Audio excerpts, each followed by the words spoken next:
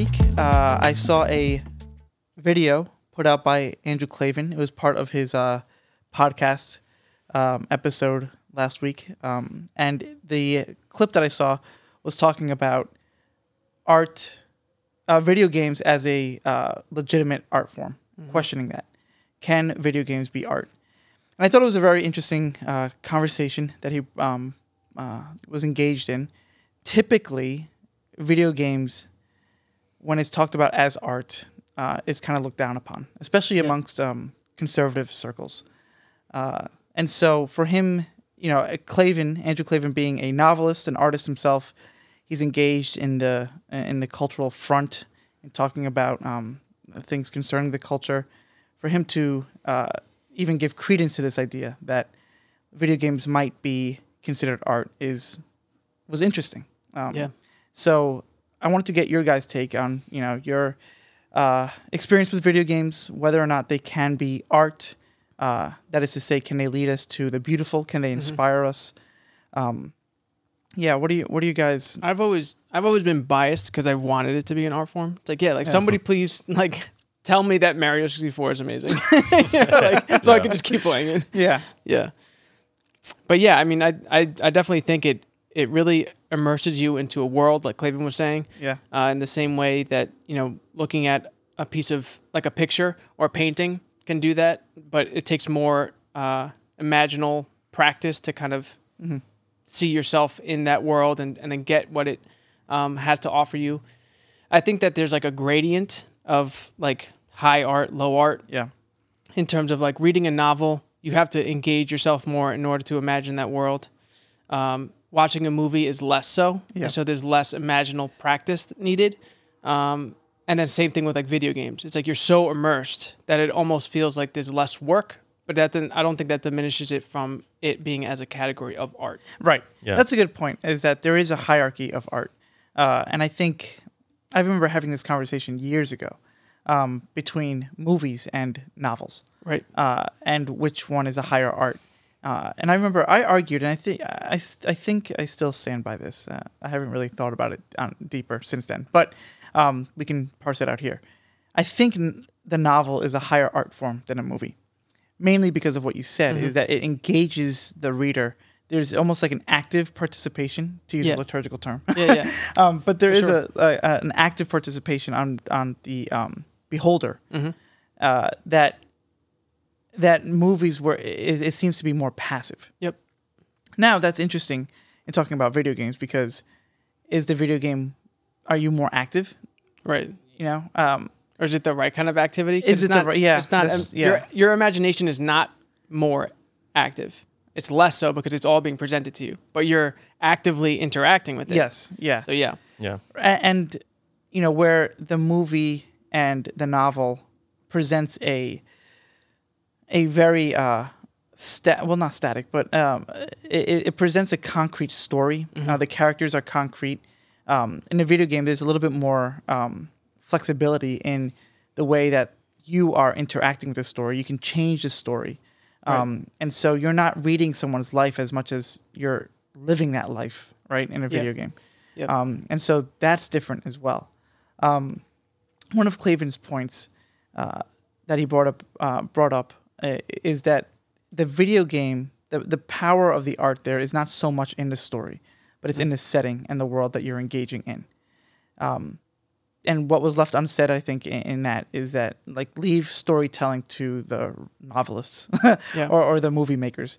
The video game, the power of the video game is the incredible engaging world that you can interact with. And so, that's an interesting point. Yeah, I think it's possible to have a good story in a video game, in the same way that it's like a film is multi-level in its art. There's the photography, there's the acting, there's the music, and then obviously the story.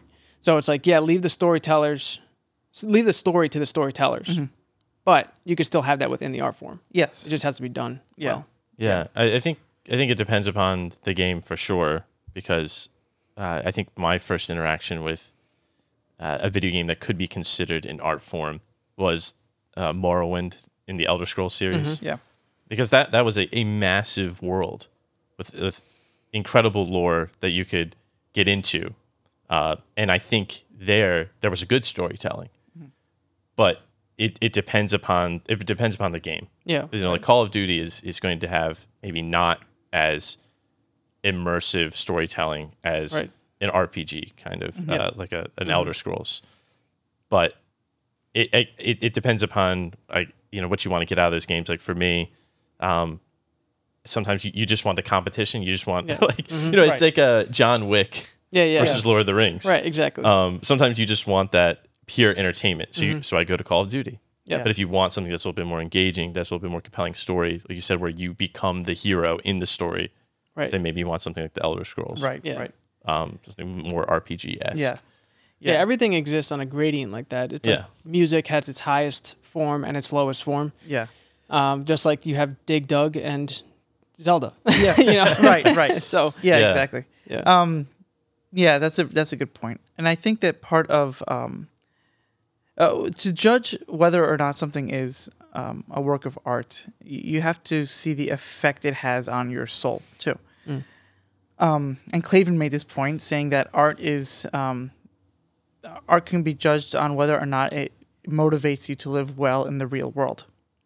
And there's a quote by John Paul II where he says something very similar in quoting a Polish poet by the name of Cyprian Norwood. He says, "Beauty is to enthuse us for work, and work is to raise us up." Now, can video games enthuse us for work? Can it inspire us to live well? And again, it of course depends on the type of game. But, using the best games that we can think of in debating on not whether video games is art, for me, experientially, The Legend of Zelda has always been kind of a high point in video games in terms of its artfulness. And so the story of Zelda, the hero Link, for me, it touches on archetypes.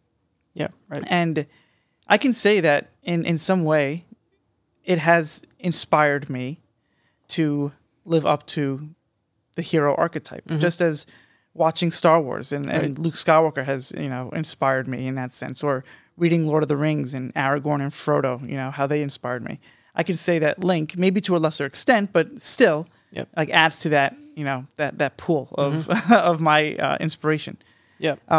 One of the things I think that video games also touches on is in connection with Cleveland's point of in being immersed in the setting, is seeing the world in a fantastical way that I think is necessary to interact with the world on a level of beauty, in a level of beauty. Going back to some quotes that I have here, Tolkien touches on this, and I want to connect it to this point I'm making. This comes from Tolkien's On Fairy Stories, his essay, and this is what he says.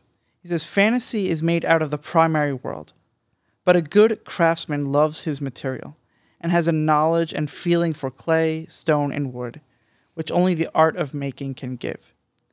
By the forging of Gram, cold iron was revealed. By the making of Pegasus, horses were ennobled. In the trees of the sun and moon, root and stock, flower and fruit are manifested in glory." So it's this idea of seeing the world differently. Yep. And through stories, through art, we can actually now see reality in a new light. So I love his point. Like, by the making of Pegasus, the invention of Pegasus by the craftsman, horses were ennobled. It's almost now, when you step back into the real world, you see horses in a new way. Almost in a sacramental way, I might add. No, in that sense that, like, when we're engaged with the sacraments at church, in our faith, we don't look at bread and wine the same way, right? Water now is not just water, but it's actually something that is used for baptism, and it's sanctified. Yeah. Oil too. So the same thing. Like, the life of the sacraments takes matter and it elevates it. Right. And I think video games acts in that kind of way. Especially, I'm reminded in playing Zelda, when you're on your journey towards a specific end, you look at your environment and see how you can use it on your journey. Right. You cut the grass to get, potion. You knock down a tree to find a bug. Right. Like, that's almost a sacramental way in viewing the Right. world. Yeah. Those are not just obstacles, but they're actually tools to help you along the journey. Right. And now imagine like you're playing Zelda, you stop playing, and then you go into your world. To see the world in that light, I'm saying like how is not like, the world is not no longer an obstacle, but it can actually help me along my journey. Right. Yeah. To Yeah, me, that's really that's almost like a fruit of art. you know? Yeah. So, yeah, those are just some of my thoughts on that. I So, think that I feel like there's more examples of bad art in video games than there are of good. yeah, possibly. I'm not like so caveat. I'm not a huge gamer. I Yeah, don't game sure. too often. I probably play video games like a couple hours a week. So That's a lot. 17 hours a week. yeah, Clavin has made this point about Jane Austen in that she kind of like made the novel a legitimate thing. Before novels were seen as kind of trashy and just kind of low level art. yeah. But it was through her works that kind of elevated that. And I wonder if video games are yet to have that kind of boost, at least in the Christian view and like the high culture, quote unquote, of seeing art. Like, oh, this is a legitimate art form. Like, I wonder if video games are yet to see that moment where somebody comes along and actually like makes something that like elevates the entire genre Yeah. into like, this is now legitimate. You know, as opposed to now where it seems just like low and kind of like waste your time. It's like there are things that pop up here and there that are helpful, but I feel like it's few and far in between to find something that's like, I played Zelda and that enhanced my life. Yeah. You know, it's like I feel like that's more rare than it's like it's a time killer for me. Yeah, I think, Yeah. gosh, it was years ago. Maybe I can find it. The Wall Street Journal had something on Dark Souls, and that employers should ask their future employees, "Have you played Dark Souls?" Interesting. Because it was such a brutal, grinding game that it was. The idea was if you can go through this game, Right. if you're willing to fail and learn and fail and learn, then you'll make a great employee. Interesting. Right. Really. Yeah, right. I never saw wild. it again, but it was maybe that was like a glimmer of it, but Yeah. then now it's gone. Have you So, played Dark Souls? Yes. Are you willing to stop playing to work for us? No. Right. Yeah. Yeah. No, that was probably more like World of Warcraft. yeah. Right. Like, oh, yeah, this job's gonna ask a little more of you. Yeah. But yeah, I don't think we've gotten to that point because there is a deep suspicion, Yeah. both like morally and intellectually about video games. Right. Like can video games actually lift you up morally, or do they degrade you? Yeah. Certainly there's been a lot of talk around the school shooters Right. and the amount of video games they played, and I don't think there's any real link, Right. evidentially or scientifically, but yeah, I think when people say that they even appreciate the art in video games, that is kind of seen as lowbrow. Yeah, I think for sure. the only thing that I've seen that's gaining prominence in terms of video games and art appreciation is music in the video games. Right. Okay, Right. Yeah. I think his name is Jeremy Soule. He did Skyrim, and that I think won some awards for music. yeah. But Interesting. And you have like Hans Zimmer composing music for video games too. Right. Yeah. When he did So- Modern Warfare. Yeah. That was like a big deal that like a movie score guy came Right. in and did Yeah. a Right. video game. Yeah. Yeah. Yeah. I think, in relation to that point you made about, kids who shoot up a school and their connection to playing video games, Clavin brought that up too. But he said the issue is not the video games. The issue is that if he's spending all day playing video Right. games, that Right. means he doesn't have a father Right. to raise him. Yeah. Yeah. And Right. so, I think that's more Yeah, of a context. side effect Yeah. of a deeper issue. I think also if you for sure. switched out the piece of art and been like, he was listening to music all day, it's like, all right, the follow up is like, what kind of music? And Yeah. was that impeding on his life? And were people telling him to like stop listening to music so much and go do real life stuff? Yeah, And, like, exactly. all of that Right. context. Was is he so reading all important. day? Nietzsche? Yeah. Or Right, was yeah. he reading, Ratzinger, Yeah. yeah, Yeah. Yeah, that's very interesting. Let's see. I thought I had another point on the video game thing. I know our brother-in-law, Matt, and I's brother-in-law, Alex. He said he was, before he converted to Catholicism, he grew up in a non-religious household, and he said his first encounter with any kind of religion or semblance of religion was playing Zelda actually. Yeah. So it's interacting with like ideas of like temples and gods. Yeah. And how you're like kind of a servant to that. Yeah. It's Yeah. I interesting. mean, especially, I think the whole point that Claven's making is legitimate, and it really, it's kind of, I think he's like trying to get a point across that's like, in this moment in time, this might be a really good means for art. Yeah. And we shouldn't overlook this. Yeah. Like, don't sign this one off yet, because it actually might be something that, Alex's experience might be more, you might see more and more in the culture. And the way that even like video games are set up, especially with these like linear storylines, is that in order to progress, you have to fight. That there's concepts of good and evil, perhaps more so now than in the current state of filmmaking, Right. where everything's so ambiguous and it's like so much messaging in movies. Maybe video games might be the last bastion of. No, there's good, evil, to take up your sword and to fight, to progress. That's perhaps more clear in video games than movies. Do you guys right know, now. do you know if there's any like woke video games?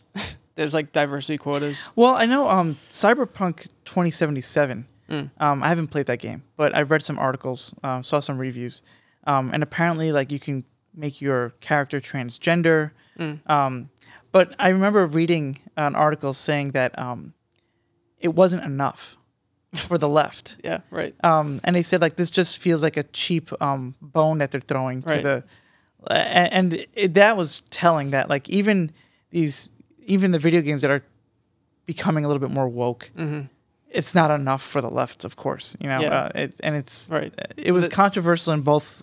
They want the ends. next Zelda to have like universal basic income. Like every day you get 1,000 rupees just cause. Yeah, that's right. Yeah. The one point I was going to mention that slipped my mind, I remembered, and Claven brought this up. The artistic video games seem to be coming out of indie creators. And so he was saying that like, these gorgeous landscapes where the story isn't as prominent and you kind of fill in the gaps of the story in your mind with your imagination, seems to, in his mind, is more artistic than some mainstream bigger games.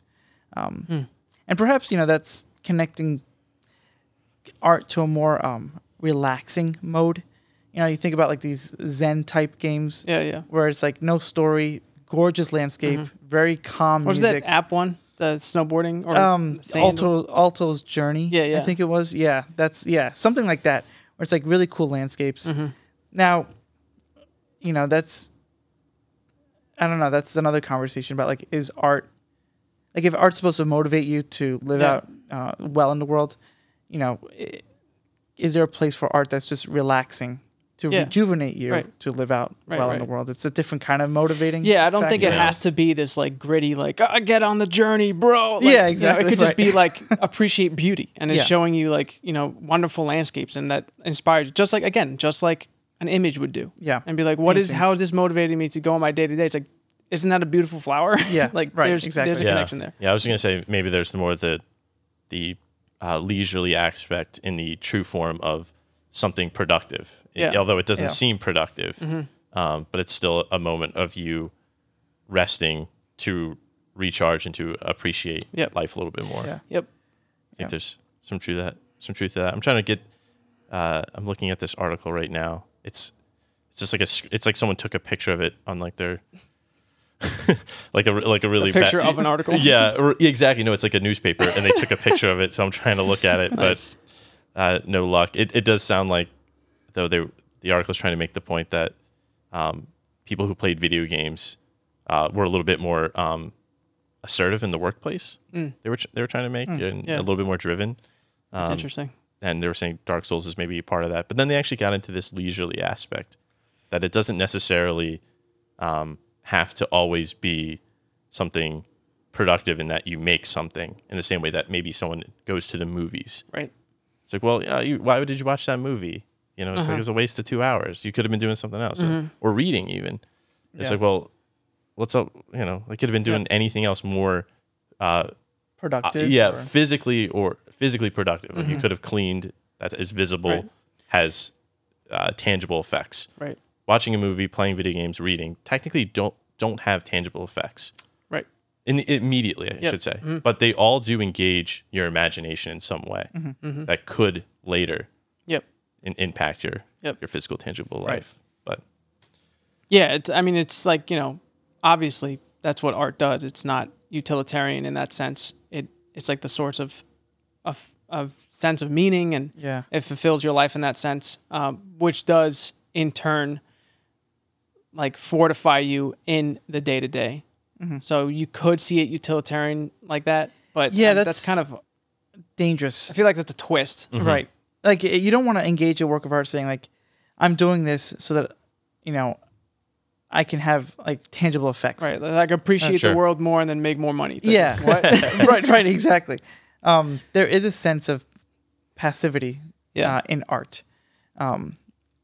But I think if you're approaching it just to get a utilitarian purpose out of it, you're approaching it wrong, and it's not going to affect you as much. Yeah, I just think it's like you split hairs with trying to define utilitarian, because it's like, if art is the means to contemplation, is that a utility? It's like, Yeah, right. the sense of utility versus like, I don't know, whatever the opposite word of that is, a non-utility. Yeah, well, that The and that means gets- by which is that the same thing Yeah. as saying utility? right, and that I guess speaks to our end. Like, is our end to be productive, or is it Yeah. to Contemplate. contemplate and receive? Yep. right, right. Yeah, I was gonna say I think maybe the opposite is useless. Yeah. uselessness. Yeah, Because I was thinking, I don't know why this popped in my mind, but that was like one of the aims of the French Revolution, right? In breaking down Yeah. monasteries was you aren't productive. We can't utilize you. Right. We need you to do things. Yep. right. But contemplation isn't something that's immediately productive Right. or has a utility to it. Yep. So it's seen as useless, but it's actually, it could be argued as the most practical. Yeah, no, I mean, Yeah. I feel like that's how Peterson talks, because he's such a pragmatist. Yeah, Where he's right. like, he explains this thing and the idea of the logos, and he's like, and it's so useful because X. But then like his usefulness is not like, here's how you get higher up in the workforce. Right, It's like right. some sort of like arbitrary, like here's like it brings meaning to your life, Yeah. and it's Right, good yeah, to exactly. contemplate, and it's beautiful. That's how he's saying useful. So I feel Yeah. like that word gets mixed. Well, and Yeah, that- that's yeah, true. and That's that's very what true. Joseph Pieper brings up in his Leisure Basis of Culture. He starts off by saying, is man meant to work, or is man meant for leisure? Mm-hmm. And the idea with having monastery religious monks saying like, you need to be useful in society. It's like, well, they are useful insofar as they inspire the culture around them, Right. and their prayers help, and blah blah blah, and the culture becomes more utilitarian. But then for what purpose? For them to contemplate too, Yeah, like yeah. Right, is right. that? Yep. And in a sense, like we would say that, like that is the goal of the Christian life, is to union with God, and that's not a utilitarian thing. That's Right. that's an act of rest almost. And so, that's Yeah, my that 2 makes sense. cents. So. Lee, you brought up a question in a group chat about art. Do you want to bring that up? I thought that was good, kind of related. Sure. I've been thinking a lot about, I guess, contemporary art. I know that modern art has a more technical definition and is like a school than. Right. So I guess I'll say contemporary isn't that which is current. Why is it so bad? Why is art right now so bad? And I guess I'm already getting into a little bit of trickiness here, because I guess first we have to understand what do we mean by art, Right. because it could be movies, it could be novels, could be series now. So I understand maybe that's a little bit broad Yeah. to say why does art stink. I guess immediately what I had in mind is a little bit of the buzz around Velma, Yeah. the new series. Oh, yeah. Although I really don't want to get into Velma. One of the worst reviewed TV shows ever, Yeah, I saw it. yeah. That's crazy. but we don't have to. But get yeah, I into would say I have some thoughts on it, but I was thinking, because one of the main kind of criticisms of Velma is it's on HBO, and so if it's on HBO, it's going to have some vulgarity to it. Yeah. That's just, How that's that why works. that's why you're on HBO and not on Disney Plus.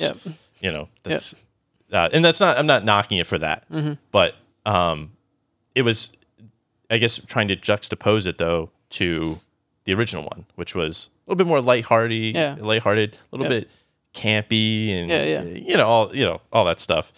And now it's this vulgar cartoon. And it got me wondering if art is an expression of the creator's mind, of the artist's mind, it is bad art just then a representation of their bad ideas or of their bad thinking? Yeah. Because scholastically speaking, if you want to go to the medievals, art is a function of the intellect. How to make things well belongs to your mind, Right. your intellect, and not your will. So if you can't make art well, that means that you're deficient. Not deficient intellectually, but you're deficient in that virtue. Yep. In that mode. Yeah. That issues from the mind. Yeah. Because I do think it's different than you have kind of like intellectual virtues, you have moral virtues. Because you can be a bad person and make good art, Yes. for sure. They're not the same thing. And vice versa. Right, exactly. Yeah. Exactly. Her God's not dead. Right, exactly. You can be like a great upstanding Christian, but you can't do art. Yeah. Yeah. So I'm not making a moral judgment, Right. as like, well, you make bad art because you're a bad person. Yeah. Right. I don't think that's true. No, right. But I wonder if it's just, it's just this. We just don't have good minds right now. Like our minds aren't filled with good things, Yeah. and therefore our art sucks. I don't know. Yeah. It's really interesting. I'm kind of spitballing here. It's Yeah. No, but- it's an I'm open. interesting topic. I think, like, collectively speaking, our culture, I think right now is not making good art. We've become so politicized that everything seems like it has to be a vehicle for a political message. We are aimless in the sense of our values. Right. When you look at the height of good art, and maybe you can point to that's a debate when the height of good art was, but let's just say like early Mid-2000s. yeah, right. national treasure. Early Renaissance, Right. perhaps. The culture was of one mind and one heart almost, and their values were very clearly defined, and it was good. Coming more maybe from a top-down faith perspective, they participated in the good, collectively speaking. Right. And so, you had, like, Dante's Divine Comedy was able to come out of that culture because it was just, everything was just so clearly expressed. And then when people are living that path of goodness and they're authentic about it, I think just art flows freely from that, And Dante's Divine Comedy, correct me if I'm wrong, wasn't that considered like pop at the time? Because it was like in Italian and not Latin. Yeah, so it wasn't right. It was kind of like considered lower because it wasn't like this intellectual endeavor that was originally in Latin. Right, yeah. So it was more for the people rather Right. than for the scholars. Yeah. And I mean, and that kind of adds to the point that it was for the culture Yeah, that he was, writing for. Yeah. So, but then you look at like our art that's being made now. It's like, what does it say about our culture? I think Yeah, it does I agree. have something to do with what you said, like the collective. Yeah. And something about the collective unconscious, some Jungian stuff, some like Yeah. Peugeot, Symbolism angels. stuff. Yeah, it's obviously, but Yeah. yeah, there is some sort of like overarching like vibe, if you will. Peugeot would call it an angel. Yeah. Jung would call it the collective unconscious. Like somewhere our collective experience of the world right now is misaligned such that our art is not good. Yeah. Yeah. Yeah. I do think the art that we have now is a symptom of the age. Yep. Jung did talk about that. That the development of modern art with sort of its nihilistic trends and disintegration was a symbol and symptom Right. of the time, of this like universal mood of destruction Yeah. that was going on. So I think it is certainly, there's something going on in the culture.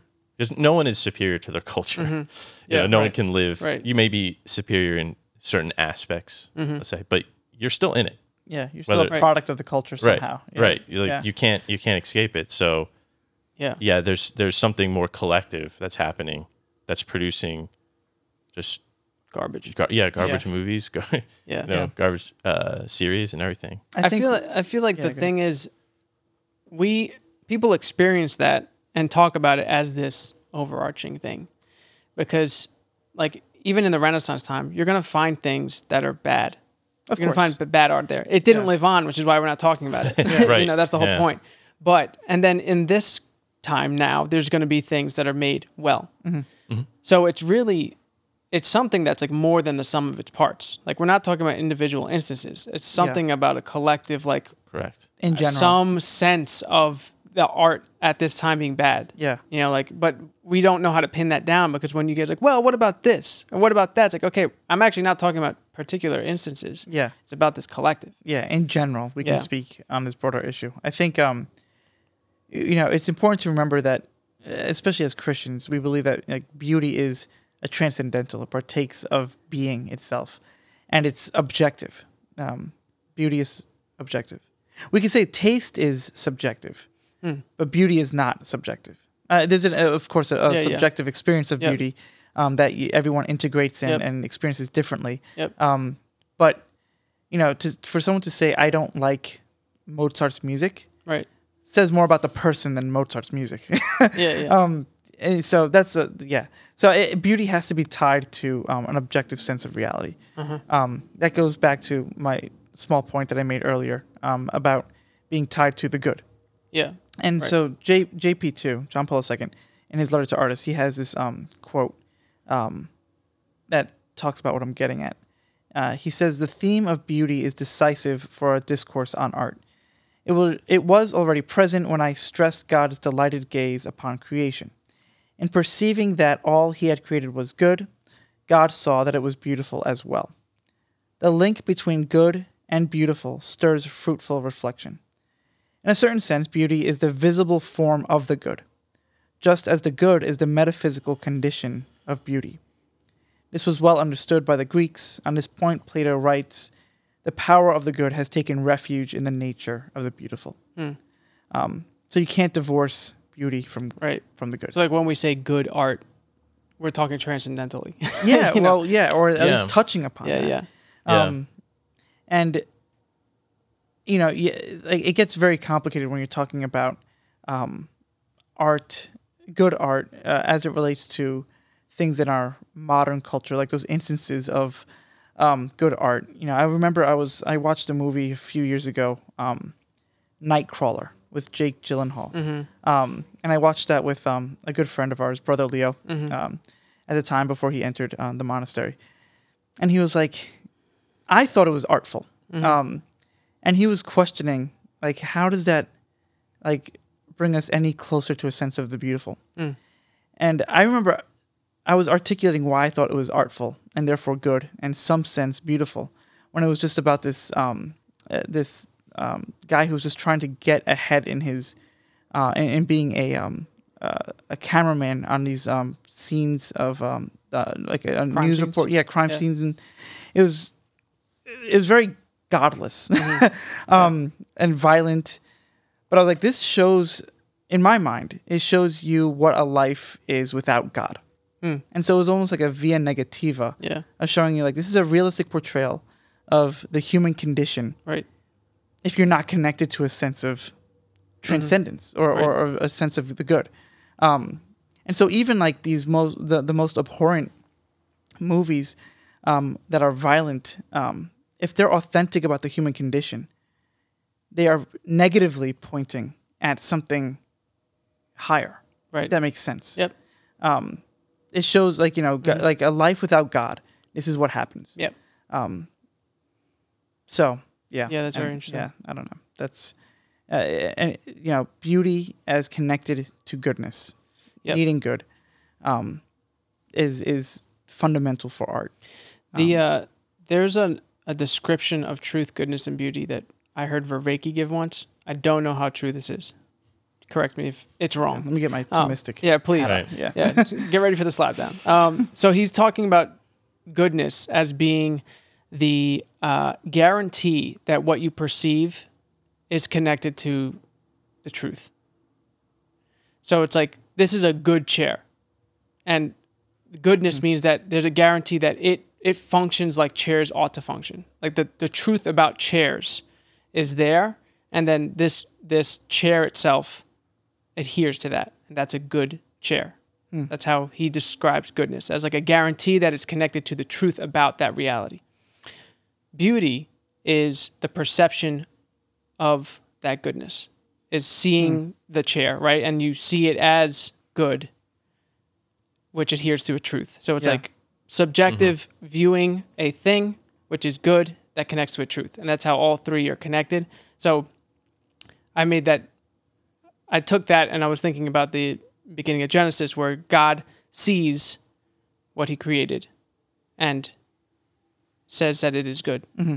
So that's beauty. He's seeing his creation. That's beauty first, and then he sees that it's good, which adheres to a truth. And you have the three transcendentals there. So it's like to say, we don't say like, oh, that movie was true. Or sometimes we say that movie was beautiful, but most of the time we say it was good. Yeah. Because beauty precedes that as a perceived thing. Like first we, the perceiver, are perceiving beauty, and then we say it is good. Mm-hmm. And that's why we don't say beauty or true. Yeah. Like we say good. That's interesting. Although I don't know if it would necessarily be wrong to say that movie was true. Yeah. And that's the thing with the transcendentals, is that they're convertible. Interchangeable. So, you know, Convertibility. and so, interchangeability. No, they were, so to say that whatever is, to say that something is good is also to say that it is true and beautiful. Yeah, right. And so that's interesting that, you know, Vervaeke's connecting it to perception, where you're perceiving one thing, but then there's steps and levels in that perception. Yeah, right. And then breaking down making those distinctions Right. within those steps as part of the transcendentals. That's the whole point of why he was saying, like, that's why we call something good and not true, is because it's at that level of perception, but it's still true and beautiful. Yeah. Like, it's all interchangeable. That's interesting. That's definitely a much more modern way to talk about these are like medieval conceits of the transcendentals. And you know, the way that I was introduced to them, there were crude distinctions, but you know, to say a moral act is good. You know, a logical preposition might be true, and then a painting is beautiful. Right. You know, those are very crude distinctions. Yeah. But then there's a lot of overlap in all that, Right. of course. You could say, but, like, is this a good law? yeah, It's like, yeah, is exactly. it a true Yeah. law? You know, Right. like, does it adhere to a truth? Right. You know, yeah. Yeah. But yeah, that whole breakdown that Vervaeke gave seems Yeah, that seems. plausible. that or seems about right. valid. Yeah, that's interesting. I think the language would be slightly different from a scholastic point of view, but essentially the same. There'd be some being talk, Right. you Yeah. know, Ontology. yeah, exactly, like a being is good, Right. but it's good. Also, it's good that it exists, but there's also, I think, it's beautiful when it achieves the end for which that being is made. When it's aimed at and in union with its ultimate purpose. Right. Right. Our you know, like for rational creatures, it's the use of your rational intellect. So as long as you're using that, then you're fulfilling your purpose, which is Right. good and Yeah. such like that. Yeah, But that's interesting. Edith Stein has some stuff on the truth of art, and she says that a work of art can be called true when it is when it ought to be, but there's two ways that you can understand ought. So there's that the art corresponds to the intention of the artist, and that and the second is that it corresponds to the underlying pure idea, so the essence of whatever you're trying to depict. So a work of art can correspond to your intention, Right. but it can still, but that doesn't mean that it's good necessarily. Right. Right. Because you can have an intention to depict a certain person in a way that's entirely not how they are. Yeah. That was your intention. Right. I think Velma was made intentionally. Well, right. Yeah. Well, right. Yeah. Yeah. So this gets a little tricky because I was thinking of Hamilton, the Broadway play. Yep. So in Hamilton, a lot of the characters are persons of color, but that's not who they were historically. But yet, in a sense, when you watch Hamilton, that's not immediately on your mind Right. because Hamilton is depicting the essence of these characters.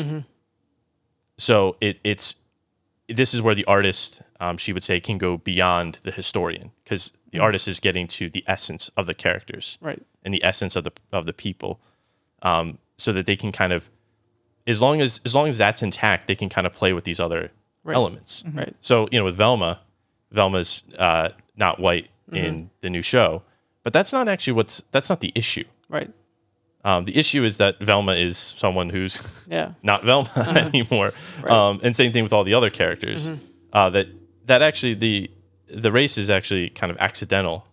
I would say to many characters. Right. Any archetypal character, Spider-Man, Superman. But there's this essence that they have that you're kind of beholden to because it doesn't belong to you. Right. It belongs to the character.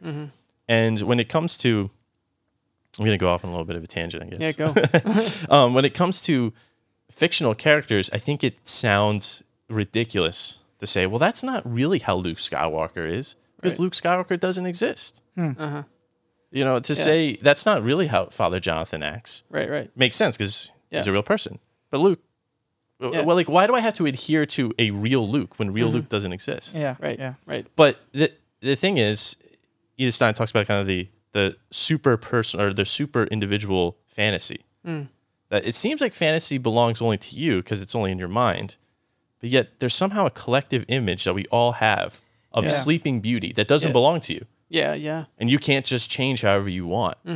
So you can say that your art is true when it corresponds basically to the archetype. Right. And if it deviates from the archetype, then it becomes untrue. Right. Yep. Even if you play with these, again, like these accidental accidents. And I think that's people's, people now, when they get a hold of these projects, Star Wars, Scooby-Doo, it's now like, it's my time to tell the story. Yeah. I can tell the story how I want. Right. But I think the Critical Drinker made this point a couple of years ago, that there are directors now who are inheriting franchises that they didn't create. Yeah. And that they don't understand. Right. Right. That Luke doesn't belong to you. Yeah. And in a weird sense, didn't belong to George Lucas. Right. Well, You know what I'm saying? exactly. Because once you release Luke out into the public, Yeah. it's now he has a whole character that belongs to everybody. Yeah. Right. But yet at the same time, like you said, there are definable characteristics that everyone agrees on. Yeah, that's really interesting. So she said that so there's artistic truth is the congruity between the work of art and this underlying archetype.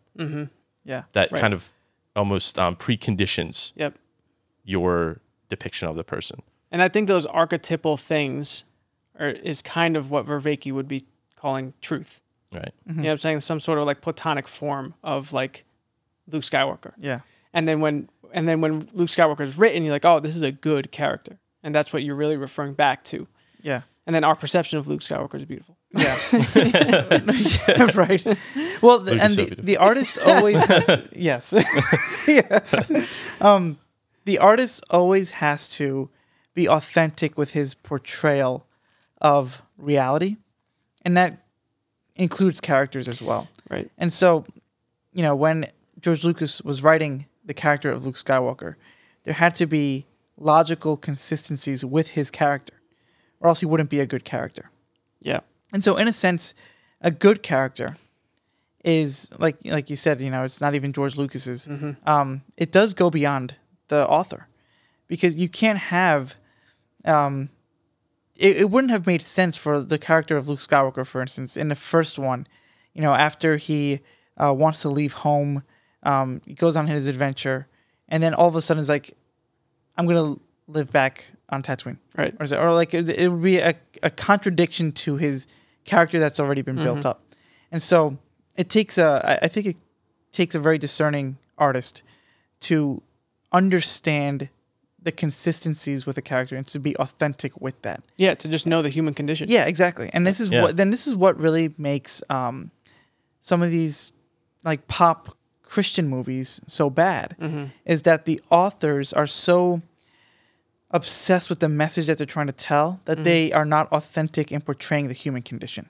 Right. And so they force their characters into a specific plot point to move their message forward. Right. Instead of actually moving the story forward. Right. That's again the weird peculiarity about calling fictional characters real or unreal or distorted, because they don't really have an existence.